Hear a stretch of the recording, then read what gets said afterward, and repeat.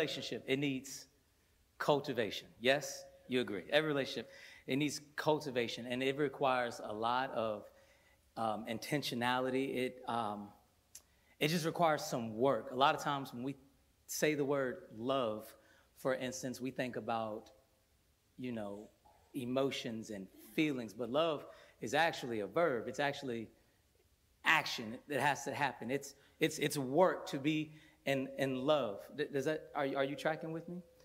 Yes. Today I want to talk about having a life that is on fire for the Lord. I want to talk about how you live your life with passion and with zeal for God that never fades, that never wanes. We all family, right?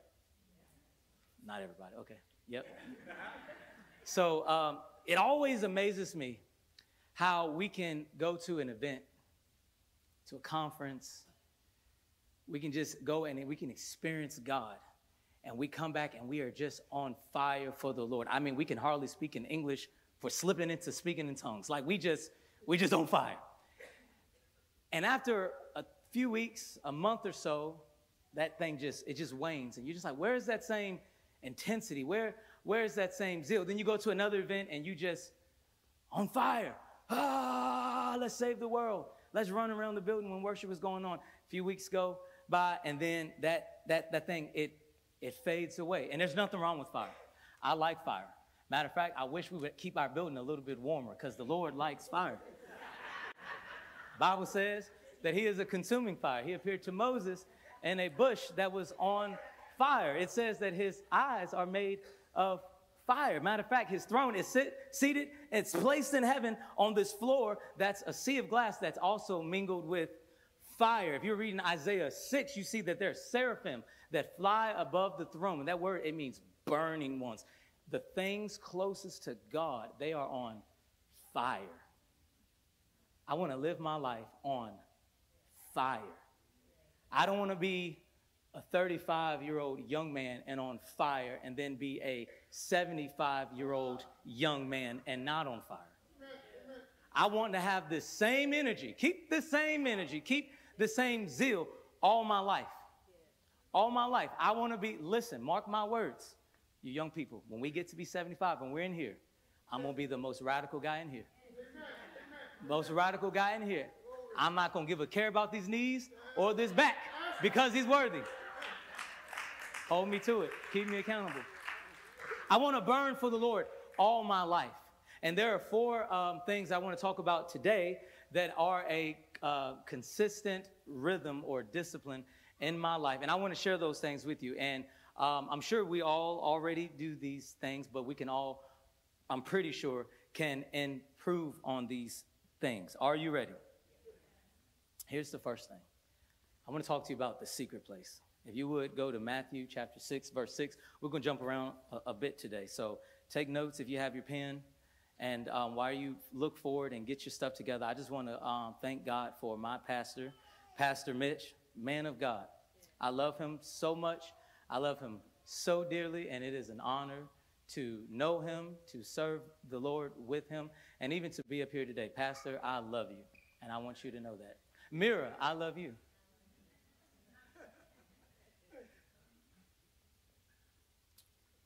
I love you.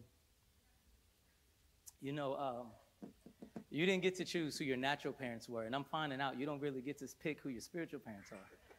And I love you. I love Pastor Mitch. I love Susan so much. Matthew 6, verse 6. Are you ready? But when you pray, go into your most private room and closing the door, pray to your Father who is in secret, and your Father who sees in secret will reward you in the open. This verse right here says the Father is in secret, and he wants to meet you every day. Every day you have this open door. You have this invitation to go into a room, close the door behind you, and be with the Lord. Now, let me talk to you about this secret place. This secret place is made up of secrets. It's made up of secrets. So if you could visualize it, imagine that this place, this secret place, it has four walls, and the walls aren't necessarily bricks, but they are secrets. And everything that the Lord tells you, you shouldn't give away because they're secrets. And if you have these walls, every time you give away what the Lord has trusted you with, you put a hole in that wall. You put a breach in that wall. I don't know if you've seen this recently or not, but there was a time, I don't spend much time on Facebook anymore, where I would see people and I'm scrolling and I'd stop and I go, oh, I know that person. I go to church with that person. I go to school with that person. And they say something like, you know, I was just spending time with the Lord. And I just feel like he's saying, you know, whatever. You need to forgive. Or I was just spending time with the Lord. And I feel like he was just saying that, hey, breakthroughs around the corner. 99% of the time, that word was just for that person. And it might not be, I didn't give any really good examples just now. Normally it's something really deep. But a lot of times what they're doing is you're trading what the Lord has given you and you're giving it away. So when you look up that word, pray, for instance, I'm going ahead of myself. That word pray, it means to interact with the Lord by switching human wishes or ideas for his wishes. And he imparts faith. He imparts this divine persuasion. And a lot of times you're giving away what the Lord on purpose gave to you. It does not mean that you can't share what the Lord gives you. Matter of fact, when we get up here and preach, somehow or another, I got it from the Lord, right? Sometimes when you build somebody up and encourage somebody, you got it from the Lord. But there are some things that you don't have permission to give away, and you do. And so I want to, off top, I just want to caution you with that. If I tell my wife something really secretive, and then she gives it away, like, we're going to have a problem. There's now a breach in that trust. Does that make sense? And so I want you to know that you have to guard the secret place. The secret place should be your favorite place. I'll say it again. The secret place should be your favorite place. In Luke 11, Jesus was praying in a certain place. And that's also good practical advice. You need to have a certain place that you pray. When my kids wake up in the morning, they know exactly where I am because I'm in a certain place. Does that make sense what I'm saying? When I'm traveling and I walk into a hotel, you can ask my wife, I'm scanning the room. I'm looking at the balcony. I'm like, oh, that chair right there. That's me. Don't be in that chair when I get up in the morning because that's it. I'm going to meet the Lord right there. So you need to find a secret place and you need to guard that secret place and you need to enter that secret place every day because the Father wants to meet you there. Amen? Amen. Now, here's the second part. In Luke chapter 11, you don't have to go there. Jesus was praying, and then the disciple says, Lord, teach us to pray. And so what he tells them after that, it changes everything for them and for us. You see, they were Jewish people, and they thought that he was going to give them some like form, some rote, like some patterned prayer. And he does, but what he starts off with, it blows their mind. He says, Our Father. And so when you go into the secret place, it's to meet the Father. And so when I say that, when I talk about the Father, a lot of times that triggers things with different people, depending on how your relationship is or was with your Father. I have been with the Father, and I am telling you, if you enter that place with fear, if you enter the secret place with worry, with anxiety, there's nothing like being in the presence of your Father to wash all of that away. I've been in the secret place countless times and have just cried, poured my heart to, I mean, out the corner of my eyes, I've seen my kids walk in like, oh, he's having a moment with the Lord. He's snotting over there on the floor. But I've poured my heart out to the Lord in such a way sometimes that I just feel better. It's kind of like when you fall as a kid and you get a boo-boo and you come in the house and you just, Mama, Daddy. And Levi did that yesterday. He was like, he hurt his leg and he was just, Levi's 167 pounds. Talking about, hold me, hold me, hold me. I put him on my shoulder like, come on, soldier. But there's nothing like being with the Father and you just pour your heart out to him. You say, Father, it's the secret place. This is me most mornings. See, practically, I only have about an hour most days by the time I have to get the kids up and go to school. Don't think I spend 5 hours with the Lord every day. I wish I could. One day is coming. But practically most days I have an hour. And when I'm with the Lord, I'm tired. I'm up at 5 a.m. and I sit down in that chair and I go, Lord, I'm here. This morning. Lord, I'm here. Lord, I'm tired. I don't have a song to sing. I don't have a scripture ruminating in my heart. Here's what I have. Me. I'm here. Come. Meet with me. And I sit. Practically, here's what I do. Find your own sauce. Here's what I do. I put on some instrumental music. Because I'm a musician. If I'm listening to words, I get caught up in the runs and in all the bass lines. So I listen to instrumental music. And I sit. And I picture the throne room of God. Pastor Mitch talks about this. Picture yourself before. I picture the throne room of God. And I close my eyes and I see him. And I see the swirl of activity around him. Revelation 4 is a good place to start. And I just begin to lift my hands and adore him. I haven't opened my Bible yet. I haven't said a word. I just, Father, I'm here and I worship you. Father, I'm here and I love you. Father, I thank you that I can even come into your presence. Oh God, I'm excited that you even want me here. And I just say stuff like that, simple stuff. And then he comes. Oh my Lord. And then he comes. I feel his presence and I feel him just say, all right, just come on in. Just come on in. And then from there, I don't even plan what I do. Some days I do a lot more reading than praying. Some days I do a lot more worshiping than reading. I do all three every day. But some days it's just, Lord, what do you want to do? And I'll pray and I'll read the Bible, for instance. And if I'm in the Psalms and there's a passage that's highlighted to me and it just, whew, that's good. That's where I stay. That's what I pray. I turn around, I get on my knees, I get on my face, and I'll pray. So like this morning, as the heart pants for the waters, so my soul longs for you. I'm like, Lord, I'm tired. Honestly, my heart ain't longing for you right now. But I want to. And I'll say it. Oh, this is me over and over. Oh, like the deer, Lord, my heart, it longs. My heart, it longs. My heart, it longs. And then I get tired of saying that, and I'll lift my hands some more. And I worship some more. And now I'm singing.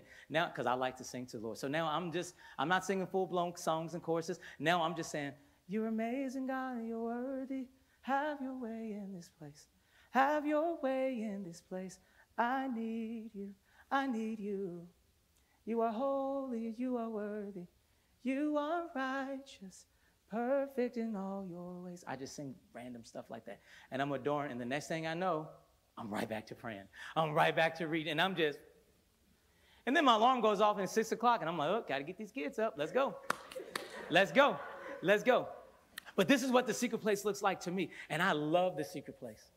I love it. I feel antsy when I can't get there in the mornings. So just off. But there is a father. If you were to go to Luke chapter 15, the story of the prodigal son. You know the story. I'm not necessarily talking about the son, but we can look at the story of the prodigal son. We can look at the father and we can get a glimpse, regardless of how your father is, and we can see who the father is. First of all, he's blessed and he's generous. That's why he gave it all, the inheritance away to the son. And then, even then, we see the Lord. He watches and he waits. He's on the porch. He's watching and he's waiting. And then we see that the Lord, he sees his son. So now we know that the God sees. And if he sees the prodigal son who went astray, surely he sees me because I ain't went nowhere. And he sees me. And then when he sees me, guess what? He runs. Did you know God has legs? He has feet. And he runs. And he runs out there to meet me. And before I can say anything to him, the Father grabs me. The Father embraces me. God fervently kisses me. This is Luke chapter 15. It's in there. Read in the Amplified Classic. All those are in there. I didn't make that up. This is what God does. And so a lot of times we have an issue with praying because we don't start with and end with the Father. The whole point of prayer, hear me out, is to meet the Father. It's to commune with the Father. Let's go a little bit further. Luke chapter 10, verse 38 and 40 through 42. Now, while they were on their way, it occurred that Jesus entered a certain village, and a woman named Martha received and welcomed him into her house. And she had a sister named Mary, who seated herself at the Lord's feet and was listening to his teaching. But Martha, overly occupied and too busy, was distracted. Somebody say distracted. With much serving. And she came up to him and said, Lord, is it nothing to you that my sister has left me to serve alone? Tell her then to help me to lend a hand and do her part along with me. But the Lord replied to her by saying, Martha, Martha, you are anxious and troubled about many things. There is need of only one or but a few things. Mary has chosen the good portion, and that which is to her advantage, which shall not be taken away from her. In the secret place, you have to remove distractions. You have to remove distractions. This Mary was before Jesus, seated in front of Jesus, hearing his words. You have to remove distractions. If you want your prayer life, if you want the secret place to be a place that you actually enjoy, you have to remove any distractions. Does that make sense? Take your phone, leave it outside the room, okay? Get a paper and pen so if the Lord speaks, you can write it down that way. Because when that notification bell goes off, you're tempted to pick it up and you're tempted to scroll on Instagram and on Facebook. These are practical things that I do and you should do too. Oh, y'all don't struggle with that. Okay. Again, Father is the point, and so you want to give him your complete attention. See, most people struggle to be with the Lord for more than 15, 20 minutes without getting distracted because we come in and we make it all about us. We put our wants and our needs ahead of him. We come in with our petitions, our prayer list, our list of demands. And after you've prayed for all those things, you know, Lord, heal this person. Lord, do that. Lord, I need money. Lord, I need money. Lord, I need money. You're bored because you have nothing else to pray. But if it's about a person, you can't get bored. Revelation 4 talks about the four living creatures who day and night, they surround the throne night and day, night and day, night and day. They've been saying, holy, holy. How can you stay in? They aren't there because the Lord has chains on them, making them say, holy, holy, holy. They're there because they want to be there. And so what we have to learn, help me, hear me, I'm trying to help you. What we have to learn to do is push past boredom, push past awkwardness, because on the other side of that awkwardness, the other side of that boredom, I'm telling you, is encounter. Some people you talk to them and they got God stories. And you just like, how? Well, because they just spend time with the Lord. And it's just so easy and so effortless to them. But for some, it's a struggle. It's because we just get so bored. You're there with the Lord and you're forced to just be with him. There's no showing off in the prayer closet. He knows what's in your heart. So you can just worship him. You can pray. You can minister to him. You can do all the things and end up making them about you. But if you're there because it's about him, I'm telling you, time will fly. And I'm telling you, here's how you know you're praying. Here's how you know you're worshiping. It's when you forget that you are doing those things. You ever look up and you like, I've been in here a whole hour? Or are you on the side like, it feels like an hour and I've only been here 5 minutes? I'll be there too. Like, good God, boy, I'm praying heaven down. And I look up, 5 minutes. I was like, that was all flesh. All flesh. There won't no spirit in here. I'm working in here. But you stay focused and you just push. You just push. It's not by might. It's not by power. It's by the Spirit. And so if you're following the Lord, like a dance, if you're following the Lord, what do you want to do, Lord? You want to read? You want to worship? What do you want to do? I'm telling you, you will enjoy him and he will enjoy you. One more verse for this point, John 15:7. If you live in me, abide vitally united to me, and my words remain in you, and you continue to live in your hearts, ask whatever you will, and it shall be done for you. Here's my other piece of advice. Take your Bible into the secret place. Take your Bible into the secret place. I'm telling you, God, he responds to the word.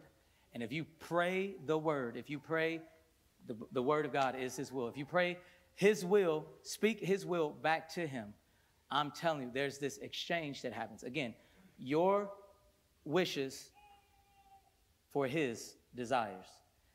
And I'm praying his word, and his words aren't empty. A lot of times we're doing prayerless praying because we aren't saying anything. This is substance. Say this to him. Again, when I'm reading the Bible and the Lord highlights something to me, that's what I pray to him. Does that make sense? This has been led by the Lord when you're in the secret place. Amen? Point number 2. Friends. Somebody say friends. I like to say fellowship of the burning hearts. Luke 24, verse 32 says, and they said to one another, were not our hearts greatly moved and burning within us while he was talking with us on the road, and as he opened and explained to us the sense of scriptures. I'm just going to read some more verses to you. 1 John chapter 1, verse 1. We are writing about the word of life in him who existed from the beginning, whom we have heard. I'm putting emphasis on we have heard. Whom we have seen with our own eyes, whom we have gazed upon for ourselves and have touched with our own hands. Malachi chapter 3, verse 16. Then those who feared the Lord talked often one to another, and the Lord listened and heard it, and a book of remembrance was written before him of those who reverenced and worshipfully feared the Lord and who thought on his name. Let's read another one. Proverbs 27:17. Iron sharpens iron, so a man sharpens the countenance of his friend to show rage or worthy purpose. And then lastly, Amos 3:3. Can two walk together except they be agreed? What's the point that I'm trying to make? Something happens when you encounter the Lord. Something also happens when you encounter the Lord with other people.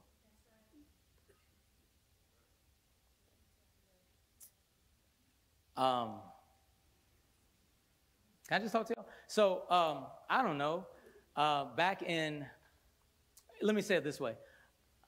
Friendships built on any other thing, they don't last.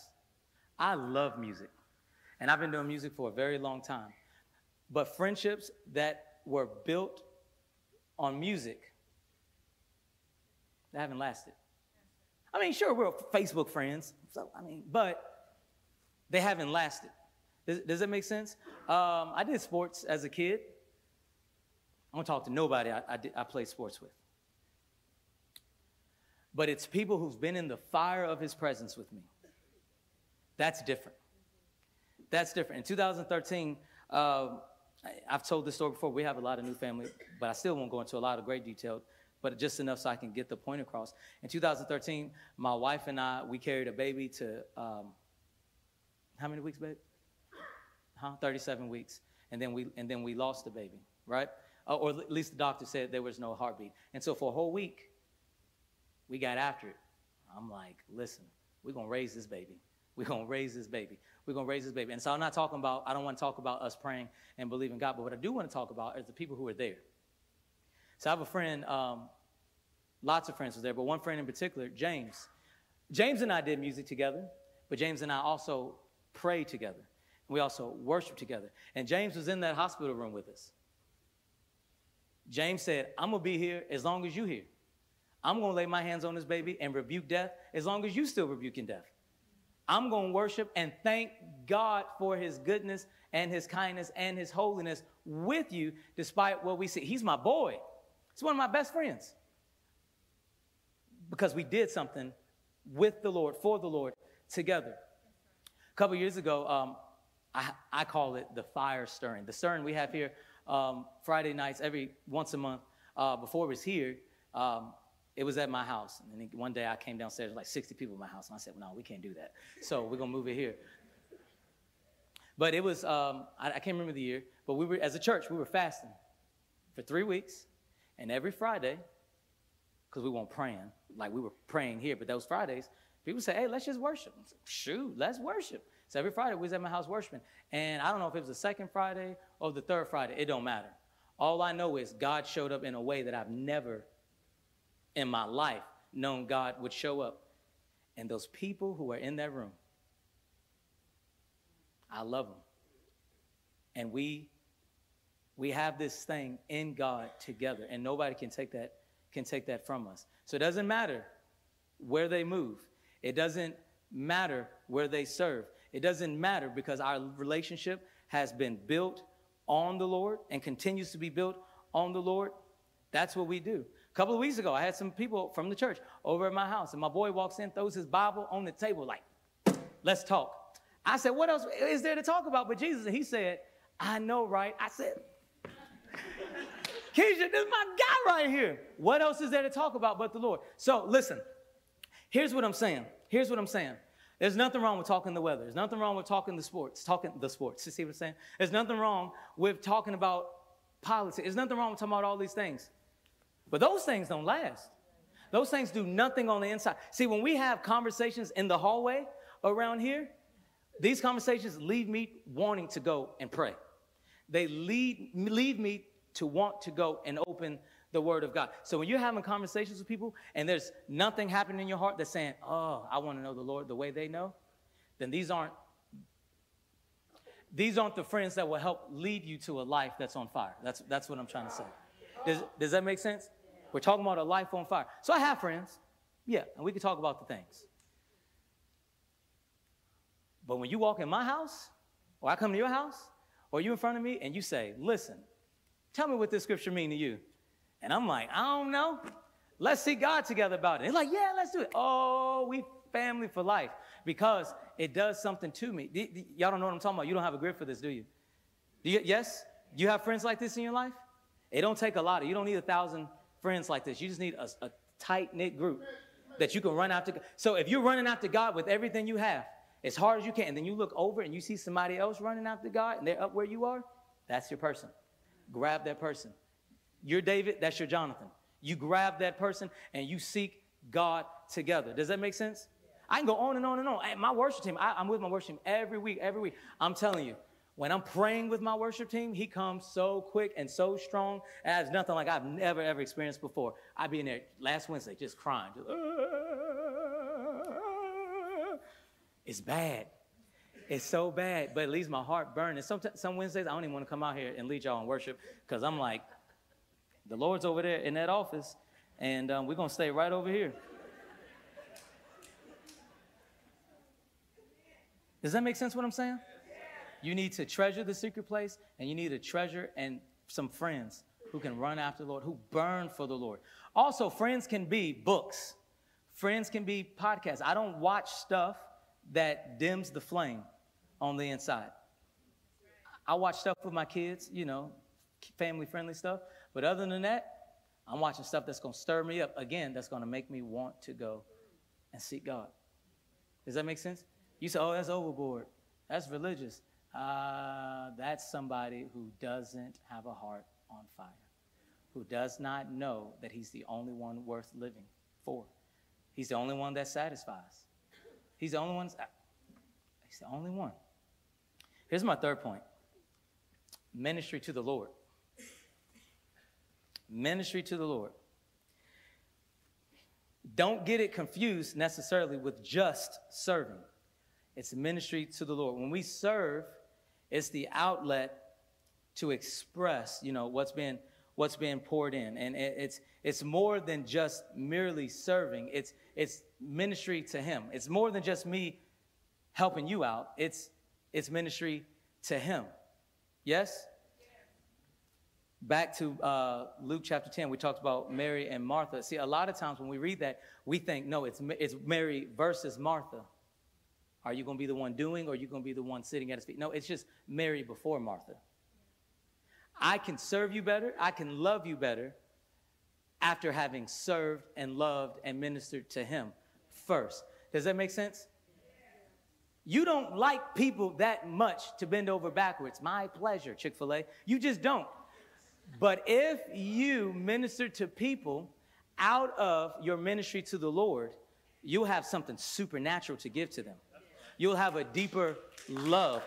Your words of encouragement will actually carry substance and weight. Does this make sense, what I'm trying to say to you? So Mark 12, verse 30, you know it. I say it almost every time I preach. And you shall love the Lord your God out of and with your whole heart, and out of and with all your soul, your life, and out of and with all your mind, with your faculty of thoughts and your moral understanding, and out of and with all your strength. This is the first. Everybody say first.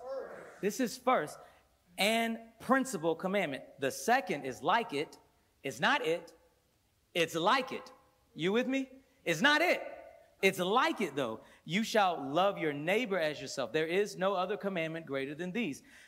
Verse 32, and the scribe said to him, excellently and fitly and admirably answered, teacher. You have said truly that he is one, and there is no other but him, and to love him out of and with all the heart. Say all the heart. All the heart. And with all the understanding. Say that.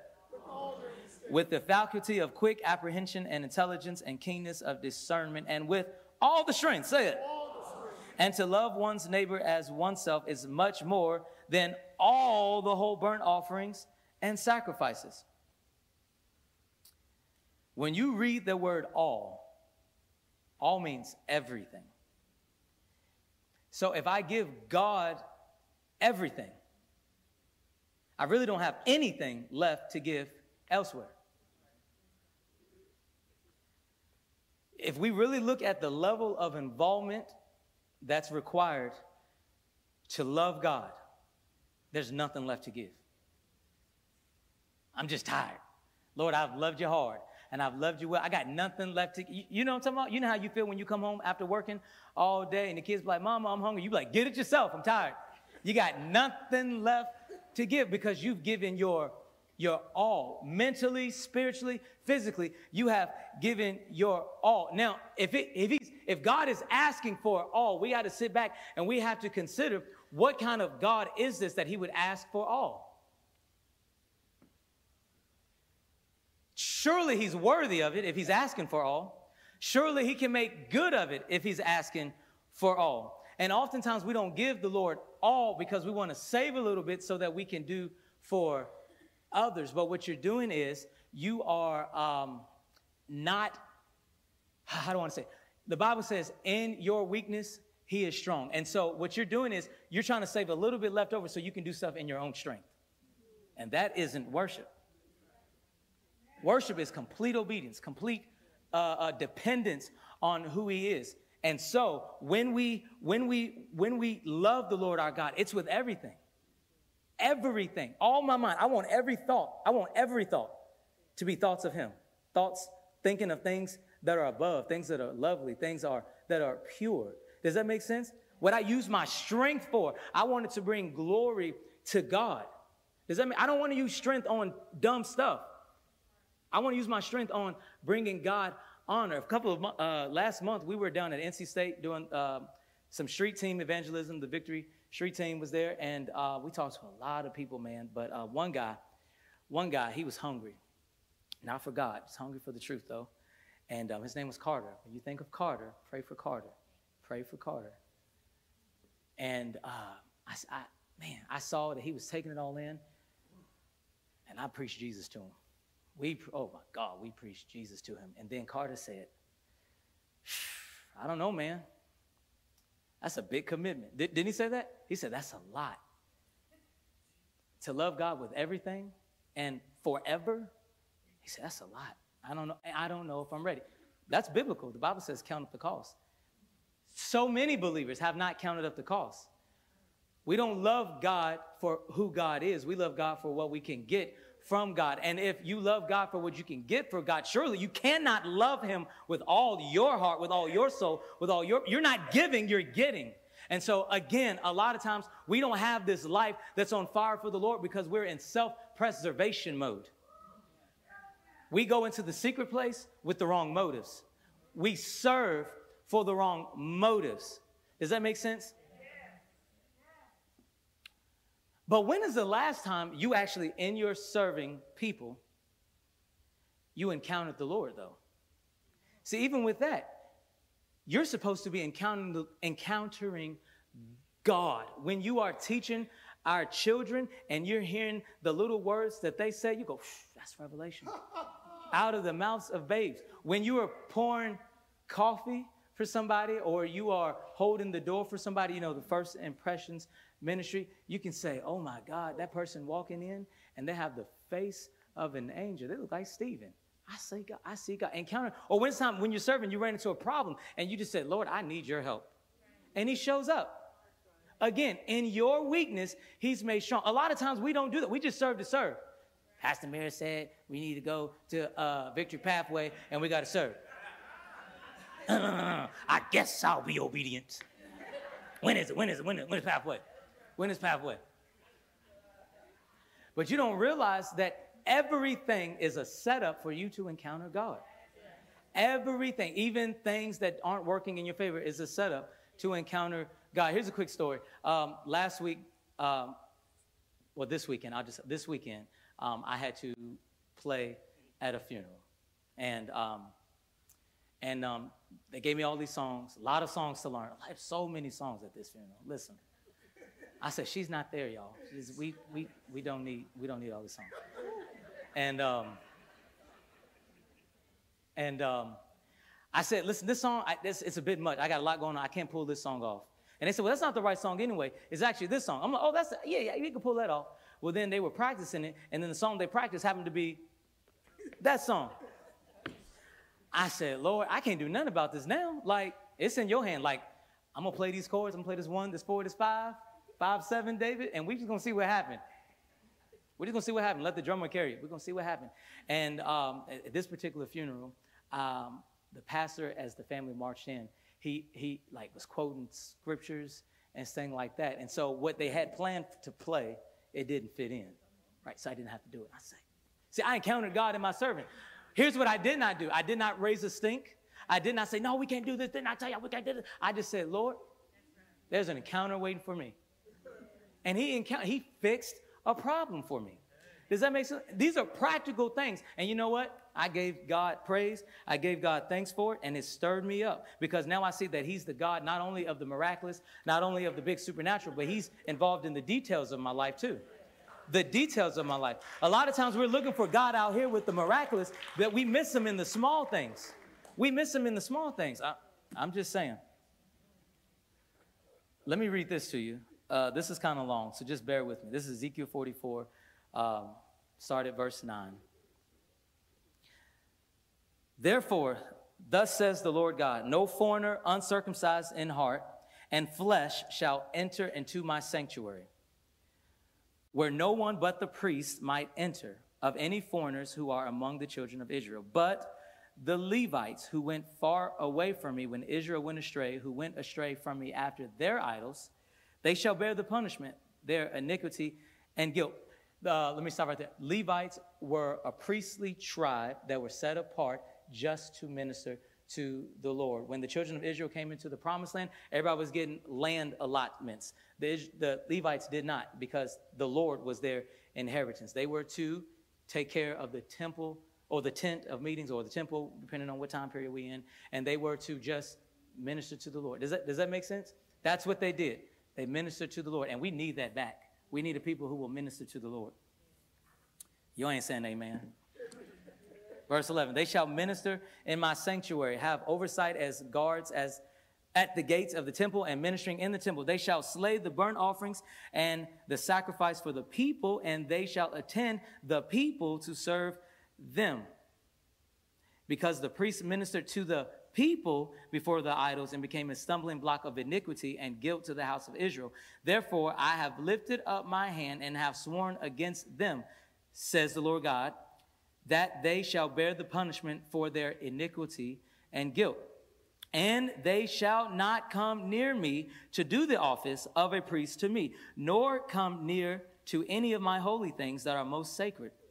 But they shall bear their shame and their punishment for the abominations which they have committed. Yet I will appoint them as caretakers to have charge of the temple for all the service of the temple and for all that will be done in it. There's some Levites. They're supposed to be ministering to the Lord, but they ran away after the people. They ran away after the idols. The Lord says, I'm going to still use you, but you're going to minister to take care of the temple. You're going to take care of the people. All right? That's what just happened here. Verse 15.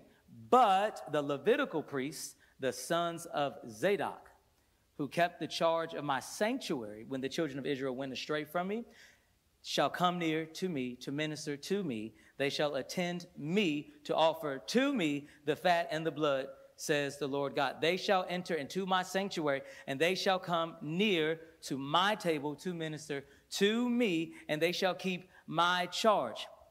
I'm going to jump down to verse 28. This, their ministry to me, shall be to them as an inheritance. For I am their inheritance, and you shall give them no possession in Israel. For I am their possession. See, a lot of times we think about sheep and goats. We think about wheat and tares. But even the Lord makes a distinction in between the people who minister to him and who don't minister to him. Believers who will minister to him and who will minister to just the people, who will just take care of the things of God, but they can't come near him. And if you want to be on fire, I said it earlier, it seems like the things closest to God are on fire. Remember those seraphim? The things closest to the Lord are on fire. This is why I don't sit in the back. Y'all thought I didn't sit in the back because I'm short? No, I want to be up close where the fire is. Listen, y'all woke now. Listen. But even the Lord makes a distinction. And so you really have no grid for this unless you understand that the Lord is your reward, that the Lord is your inheritance. Does that make sense? And so when I'm, when us serving here, like me teaching today or me leading worship, I don't do those things so that I can, get compliments and accolades from people. I do those things as ministry to the Lord. What you see me do here is really just me doing what I do at home to the Lord with all y'all just watching. Does that make sense? Because it's ministry to the Lord first, because I want the reward of his presence. Even at that funeral, somebody was supposed to sing, and then they felt like they couldn't sing. And so they looked at me and said, "You got something?" And so, I didn't feel the pressure to cheerlead. I didn't feel the pressure to, come on, everybody clap your hands. The Lord is good and his mercy endures forever. Come on, stand on your feet all across the room. Shabbat the Lord. I didn't feel the need to have to pump up anybody. Oh, y'all don't know about that? Y'all ain't never been to that church? That's the church I was at. Oh, come on, magnify the Lord with me. Let's exalt his name together. Hallelujah, hallelujah. God is good all the time. Yeah, I didn't have to do all of that. Y'all ain't never been to that church? We're going to go on a road trip. Yeah, we're going to go on a road trip. What I did, though, I just did what I had always done. I ministered to the Lord. I didn't look at the people. I looked at the Lord, and I sang. And you know what happened? He came. His presence came. What is his presence? Him. He came. And that's all the reward I needed. You came. When I'm in the secret place, I just want him to come. Because when he comes, every fear melts away. Worries, doubts, anxieties, needs, wants, all those things, they just fade away because he comes. But I want to be, and I want you to be, in the company of people that's invited to draw near to the Lord and minister to him. Does that make sense? Here's my last point. And having a life that's on fire is first love. It's first love. It's first love. What is first love? First love is love that puts him first. It's love that puts him first. Revelation chapter 2. To the angel, the messenger of the assembly, the church in Ephesus, write, "These are the words of him who holds the 7 stars, which are the messengers of the 7 churches in his right hand, who goes about among the 7 golden lampstands, which are the 7 churches." He says, "I know your industry and activities, your laborious toil and trouble, and your patient endurance, and how you cannot tolerate wicked men, and have tested and critically appraised those who call themselves apostles, special messengers of Christ, and yet are not, and have found them to be impostors and liars. I know you are enduring patiently and are bearing up for my name's sake, and you have not fainted or become exhausted or grown weary." Those are good things to know when you're being deceived. Those are good things. Those aren't bad things that he's listing. But then verse 4, he says, "But I have this one charge to make against you, that you have left. You have abandoned the love that you had at first. You have deserted me, your first love." Did you know Jesus can feel deserted? We think of God as just this idea, just a thought, just a vapor, just something out there in the heavens. But if God can say, "Love me with all your heart, with all your soul, all your mind, all your strength," if God can say, "I feel that you've abandoned me," this means there is a longing in his heart. And most of the church is not aware that there's a longing in his heart. Most of the church is worried about getting their needs met, not realizing that if you fulfill the longing in his heart, he'll fulfill the longing in your heart. This is why King David is said to be a man after God's own heart. He says, "I'm going to build a resting place to the Lord. I will not give my eyes sleep until I have found a resting place for the Lord. And then the Lord says, you can't build me anything. Who put that desire in your heart to do it? Nevertheless, there will not fail to be a man who sits on the throne from your lineage. In other words, he got God's attention because he desired to fulfill a longing in God's heart. But if all we do is come and want the next word from the prophet, if all we do is want to come and have somebody lay hands on us and speak to us and show us, give us the fortune, tell us what our future is, we will miss him every time. And this is the greatest sin of the church in this day and in this hour, is that we have forgotten God. We treat Sunday morning, Wednesday nights like it's a social club. This is why Pastor Mitch has had to say over the past few weeks, if you're in the lobby, come on in. This is why. This is a house for him. This is a place to encounter him. Yes, I encounter him every day. This is why my heart, it burns for him. But it's something to be said about gathering with all my brothers and all my sisters. It's a family reunion every week, and we get to declare how good God is, how faithful he has been to us throughout our week. We get to hold each other up and point the fallen people to the Lord. We get to say, no, lift up your heads from which coming your help. Your help comes from the Lord. We get to do that. It's about him. But so often we make it about us. We make it about us. We say, worship was good today. We worship. We don't worship the Lord. The sermon was good today. No, we worship sermons. We don't worship the Lord. This is a house for him. And if we would just turn our hearts to him, turn your hearts to him. He's a good father, and he knows what you have need of. There's a place in God where you don't even ask for your needs, because the word of God says that he promises to supply all of your needs. Psalm 23, the Lord is my shepherd, I shall not lack, or I shall not want. He knows all these things. And so as opposed to approaching God, for the whole purpose of being with God, we do it for ourselves, thinking that God is a means to an end. I'm going to get with God so that I can get from God. I want to get with God so that I can get God. I want God. I want him so badly.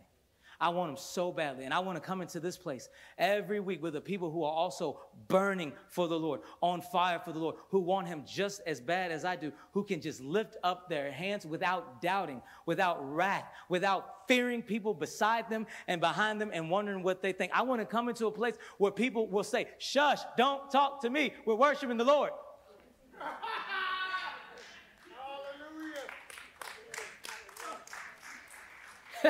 Hey, do you even get mad when somebody interrupts your time with the Lord? Oh, I get an attitude. Oh, my Lord. We were, where was we at? Oh, we was in Florida. So this is the last time it happened.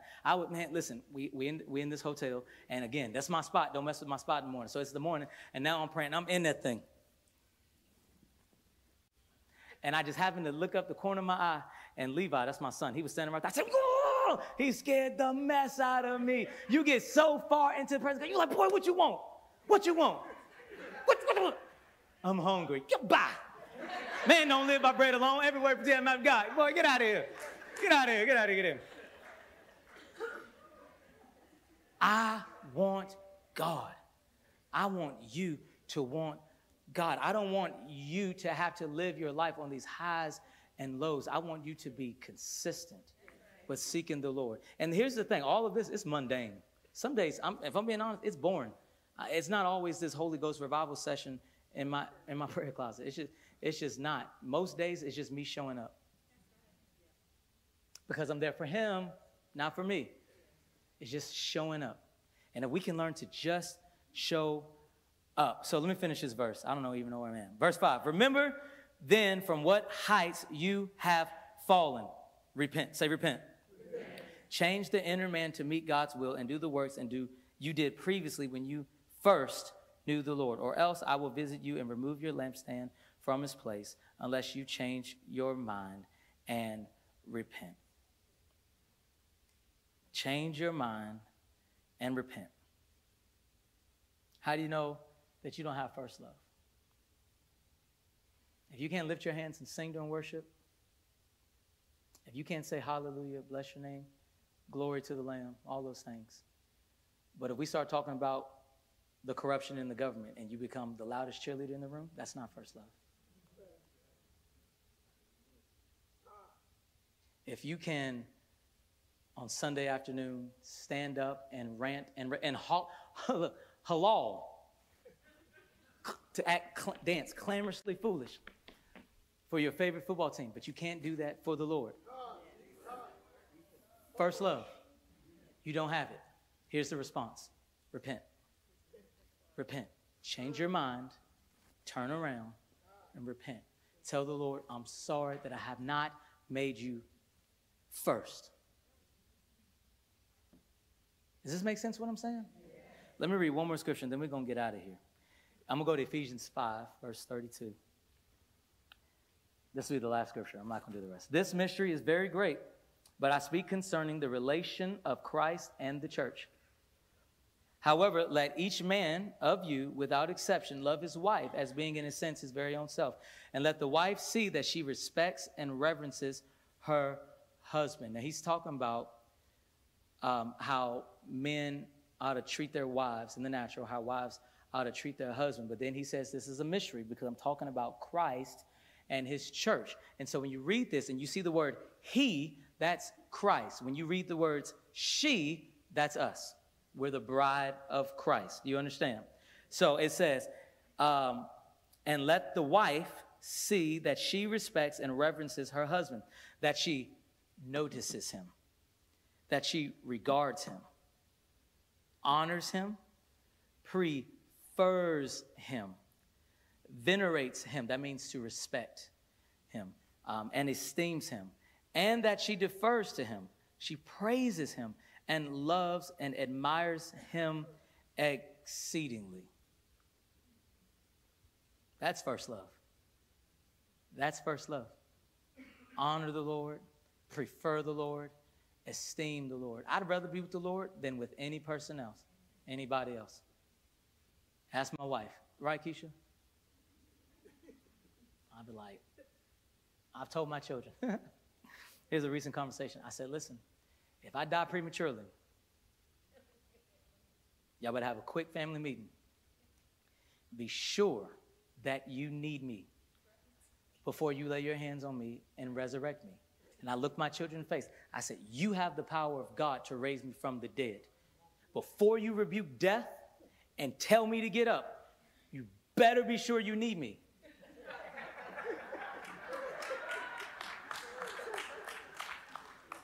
I'm not lying. Don't I say this? You better be sure you need me, because I'm going to be mad if I get up and I was with the Lord. In the best worship session, I've waited my whole life. I think the Lord's going to let me lead one song in heaven. He's going to let me do it. And said, you better be sure. Why? Because I love him. I prefer him. I prefer him over you. I prefer him. I can only be the husband that I am. I can only be the father that I am out of my love for him first. Does that make sense what I'm saying? Worship team, you can, wherever you are, you can get ready to make your way up. It's because I love him first. It's because I love him first. And here's, go ahead and stand to your feet as well, church. Here's a scripture that I like to read. I like to read this and pray this to the Lord often. Out of Song of Solomon, it says, the fig tree puts forth and ripens her green figs, and the vines are in blossom and give forth their fragrance. Arise, my love, my fair one, and come away. So I went with him, and when we were climbing the rocky steps up the hillside, my beloved shepherd said to me, this is what Jesus says to us, oh, my dove, while you are here in the seclusion of the clefts and the solid rock, in the sheltered and secret place of the cliff, let me see your face. Let me hear your voice. For your voice is sweet and your face is lovely. Do you know the Lord wants to hear from you? Do you know he thinks your face is lovely? It doesn't matter what your friends said about you. It doesn't matter what your appearance is of what you think you look like. Your face to the Lord is lovely. Your voice to the Lord, it is lovely. And so her response, she says in verse 15, my heart was touched, and I fervently sang to him my desire. Take for us the foxes, the little foxes that spoil the vineyards of our love, for our vineyards are in blossom. I pray this all the time. Lord, remove all distractions. Remove all hindrances. Anything in me that hinders love, anything in my life that's keeping me from you, that's keeping me from loving you the way you need to be loved, the way you want to be loved, the way you are worthy of being loved. God, I ask that you uproot it after me, out of me, that you show me what it is and help me to love you. Help me to love you. Lord, I want to love you. Lord, my love for you, it is weak. Lord, my love for you, it is fainting and it is fleeting at times. But though it's weak, Lord, my love for you, it's real. Take this love, God, and receive it. Take this love, God, and let it minister to your heart. God, I want my life to be an offering and an incense and a fragrance of love and adoration to you, God. I want everything that I do with my hands, God, to be an offering of love to you, God. I want my whole life, everything good in me, everything bad in me, God, I want to present it to you. I want to submit it to you because I love you, God. Take my children because I love you, God. Take my wife, God, because I love you. Take my money, God, because I love you, God. I have no will. I am yours. All of me, it's yours. I give you my whole heart. I give you my hopes. I give you my desires. I give you my dreams. God, you are worthy. God, you are worthy. God, you are worthy. I love you, God, with all my heart. God, I love you with all my soul. God, I love you with all my mind, with all my strength. Who is like you? No one. No one. No one. God, we love you. God, we love you. God, we love you. God, we love you. God, we love you. Lord, we love you.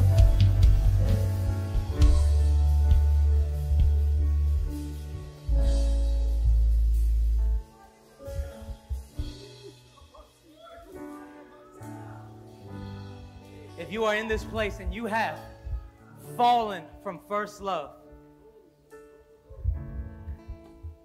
if you're in this place and you have other priorities, there is no shame. There is no condemnation. The Lord loves you. I want you to repent. Put your hand on your heart, and I'm going to give you a moment. I'm not even going to lead you. Your words to Him. Put your hands on your heart. Put your attention on Him and repent. Come to Him. Come to Him. Come to Him. Come to Him. Come to Him. Come to Him. The Bible says, what heights you have fallen. Great heights you have fallen from. Say, Lord, forgive me. I have fallen. Lord, forgive me. I have abandoned you.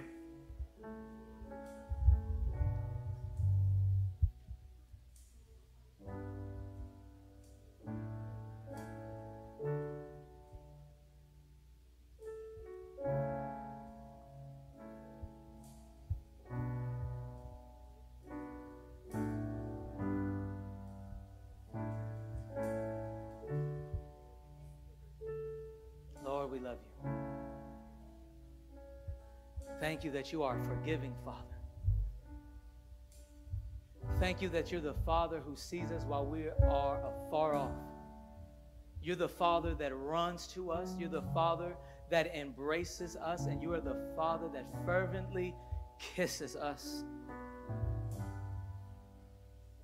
Every fear we've had, every worry we've had, every doubt we've had, every bit of anxiety that we've had, you have been faithful to take care of us. You've brought us this far because you are faithful. That is who you are. But forgive us, Lord God, for not trusting you with our hearts, for not trusting you with our minds, with our strength. Receive our love, God. Receive our yes, God. receive our yes, God. Now, if you're in this place and you don't know the Lord Jesus as your Savior, you have not made him Lord of your life, these things, they won't work in your life unless you come to him, unless you draw near to him. So before you leave today, I'm going to give you the opportunity. If you're in here, I won't beg you. You know where you are. If you're in this place today and you need to make Jesus your Lord, lift your hands right now. Thank you. I see your hand. Is there anyone else? Thank you. Thank you. Thank you. Thank you. Church, can you just pray this prayer with us? Sean, do you have that scripture, that prayer, that we can put on the screen? And we're going to help those who have raised their hands, who wants to make Jesus their Lord. We're going to say it as if we need it. Say, God, I repent of my sins. Today I change my heart and mind about how I have been living. I ask you to forgive me for every sin that I have committed from the time I was born until today. I believe that Jesus Christ is the virgin-born Son of God, that he died in my place to pay for my personal sins, and that he rose from the dead to make me right with you. Jesus, I give myself wholeheartedly to you for the rest of my life. Change my interests and desires. Thank you, Father, for saving me from my sin. In Jesus' name. Can we just give God a shout of praise? We thank you, Lord. We thank you, Lord. We thank you, Lord. We thank you, Lord. We bless you, Lord. We bless you, Lord. Now what we're going to do is I'm going to pray and I'm going to dismiss us. If I could have the altar team come forward. If you are here, altar team, you come forward now. If you are here, and like Pastor Mira said in the beginning, if there's offense, if you're struggling with unforgiveness, I'd like for you to come down at the close of service. If you're the person who raised their hand to accept Jesus as your Lord and Savior, I want you to come and I want you to meet us at the front as well at the close of service. And if you are here and you want to go deeper in your prayer life and receive the baptism of the Holy Spirit, if you want your prayer language, I want you to come forward as we close out service. And if there's any other need, God is faithful and he wants to meet that need as well. Amen. Amen. Amen. So just lift your hands. I'm going to pray for you, and I'm going to release you. Father, we love you. Father, we bless you. God, we thank you. We thank you for Jesus. We thank you that the Spirit of God is on the inside of us, that the Spirit of God is in us, that he is working and willing us to do according to your good pleasure. Father, I just pray that by the Spirit of God, you will remind us of the words we have heard today, that we would begin to make the secret place our favorite place, that you would lead us to friends who are chasing you fervently and wholeheartedly, and set this thing up, God, so that we can chase you together. Lord God, I ask that you show me how to minister to you, how to make you my priority, and Father, I ask that you remind me of the things that I did at first to keep you as my first love.